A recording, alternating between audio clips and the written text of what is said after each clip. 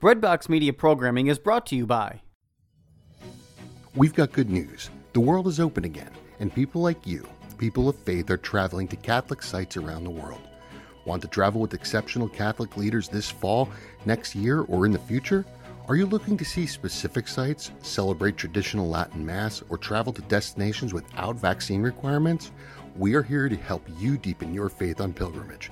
Give us a call at 1-800-842-4842 or visit us online at selectinternationaltours.com.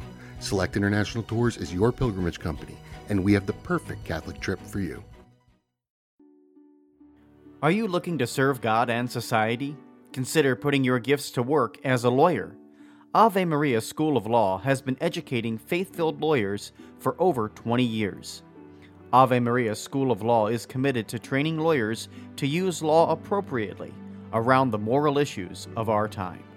Visit avemarialaw.edu to learn more about integrating your faith with a law degree. Welcome to Quote Me, a weekly podcast that seeks to encourage, inspire, and lift you up to be all you were created to be. Words are powerful. Recognizing and celebrating the impact they have on our lives can comfort or challenge us, or both at once. I'm your host, Lindsay Schlegel, and I'm so glad you're here. Today, I hope we can honor the truth, beauty, and goodness of well-chosen language, and so glorify God. Let's begin. My guest today is Dr. James Matthew Wilson, poet and director of the MFA program in creative writing at the University of St. Thomas, the only MFA program in the world rooted firmly in the Catholic intellectual and literary tradition, and a program of which I am a proud participant. Welcome, Dr. Wilson. Hey, thanks for having me. It's great to be here. Excited to chat with you. You have a quote from Aristotle for us. Yeah, this comes from the very beginning of Aristotle's Metaphysics. All men by nature desire to know. An indication of this is the delight we take in our senses, for even apart from their usefulness, they are loved for themselves, and above all others, the sense of sight. For not only with a view to action, but even when we are not going to do anything, we prefer seeing, one might say, to everything else. The reason is that this, most of all the senses, makes us to know and brings light to many differences between things. Beautiful. So you read that when you were a student, and that has had a big impact on where you've developed as a writer and as a teacher. I don't even know where I first encountered that. I suppose we've all heard all men by nature desire to know at one point or another in our lives. But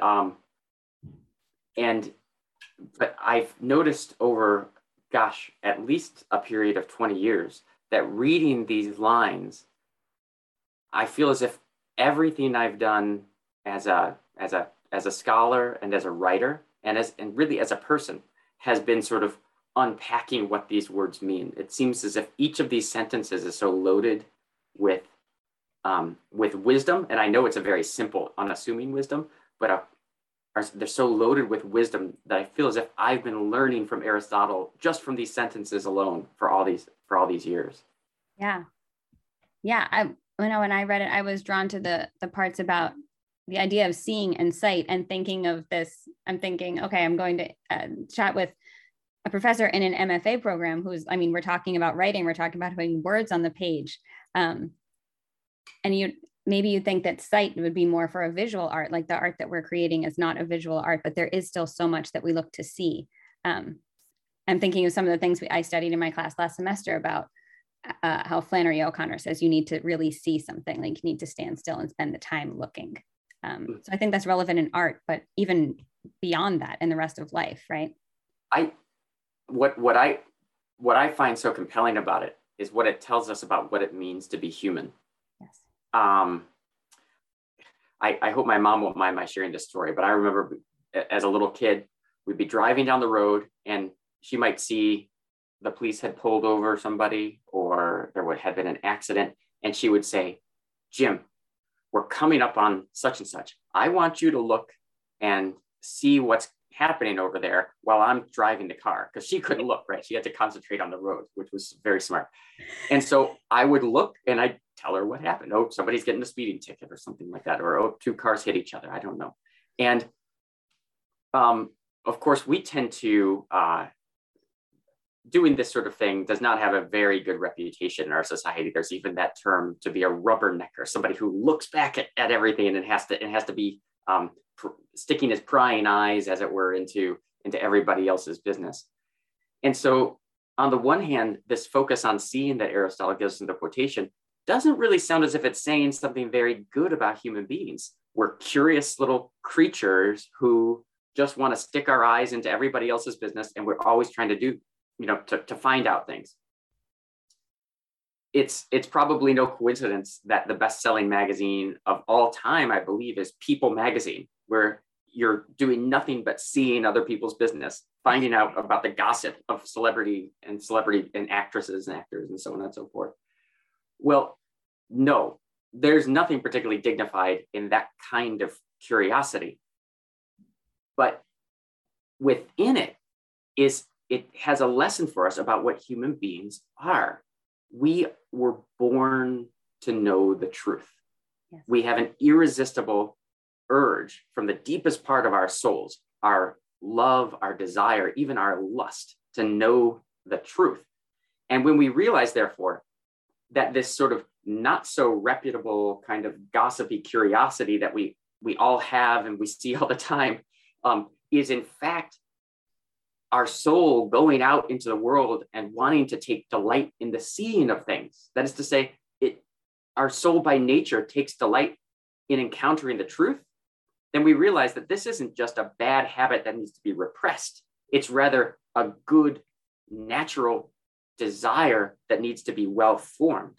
And that's the whole spirit of education, is to draw out from human beings their natural desire to know the truth and to help guide it so that it reaches its true and proper end and doesn't just wallow in the gossip of the tabloid pages. Right. And a lot of, I think, my generation is not, no one told us that, that this was a desire that was pushed in the wrong direction or encouraged in the wrong direction. But I think you're right that there's a way of redirecting that in humans, and good art does that. And I think as a mom, I'm thinking how that's such a focus on what we're trying to teach our children, right? Like that you're interested in this, or you have this impulse to, climb something, or something like that, but you have to guide it and point it in the right direction, or else you fall off track. Yeah, that's right. It's not a superficial comparison, the sort of furtive scrolling with one's thumbs over a blue screen on a phone. I know when I find myself doing that, I can feel the abyss opening up underneath me. I just think this is a simulacrum of what we're born to do. It's not the real thing. And so you put that phone down and you open a book and you you see the words on the page and encounter a more sustained kind of contemplation. That's the other aspect of this quotation that's so wonderful. You say, why do you want to know something? Why should I learn about Homer? Why should I study scripture? Why should I read a novel rather than just reading the business pages in the newspaper? And Aristotle, in these few lines, has another answer for us. And that's knowing the truth is something that we desire by nature. We don't just desire it because we need it, the way you need to know the truth about how to file your taxes or you're going to get arrested, right? We want to know the truth by nature. It's the deepest thing in us. And so when we ask, why would you want to learn the truth? The answer is, it's self-evident. You were born for this. You were born to know the truth. This is the deepest desire and urge in your soul.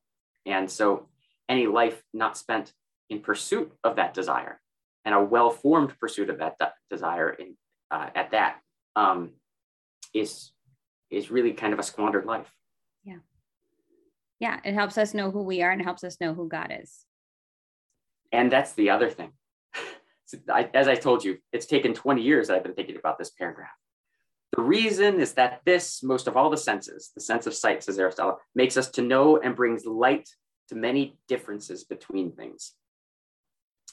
You say, right, to know the truth by seeing, you can compare elephants and lions. You can compare apples and oranges, and you say one's red, one's orange, one's harder, one's softer, one has a skin you peel, one doesn't. You know, you can make those distinctions. I'm talking about the fruit here, not the elephants.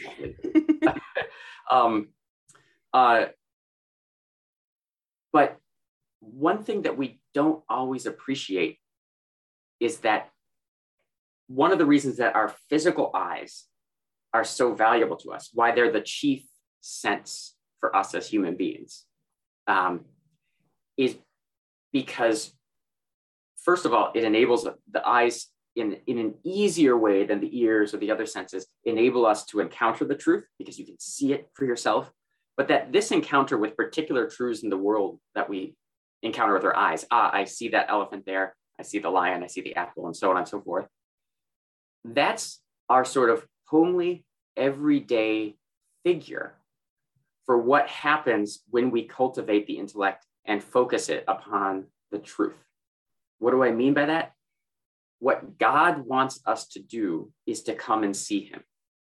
Heaven is to stand before the light of God forever and to stare into its infinity and to know the fullness of truth, the fullness of the Logos. And so Aristotle, 500 years before Christ came into the world, before the Word was made flesh and dwelt among us, 500 years before that happened, Aristotle's already telling us that human nature will be fulfilled when it sees God in his fullness. With our physical eyes, in a way, but especially with what has come to be called the eyes of the soul, the light, the eyes of the intellect, which is something we all believe in, because when I really understand something you've told me, I say, Lindsay, I see what you mean. Yes.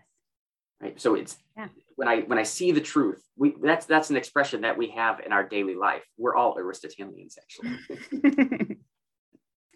For those who aren't in advanced degree programs, those who are not in education as a profession, how else do we cultivate this? Is it reading the great books? That can be hard to do if you don't have the training, if you don't have someone to talk about it with in certain ways. Like, where else do we pursue this in everyday life? Well, some of the barriers that people perceive to pursuing the truth in life are real barriers, and some of them are ones that we kind of create. So, for instance, I sometimes get notes from people saying, I want to be a more liberally educated, classically educated person, but it just seems like there's so many books to read. Well, there are so many books to read. I mean, gosh, there's a lot of books I know I'm not going to have time to read in my life that I really want to be reading. But do you know the number of books that really give the key central insights on what it means to be human and that provide true cornerstones for wisdom? Those books are relatively few in number. Scripture is an obvious starting place, but just think of, say, picking up Plato's Symposium, a short 60-page dialogue. There's a lifetime of learning in those pages.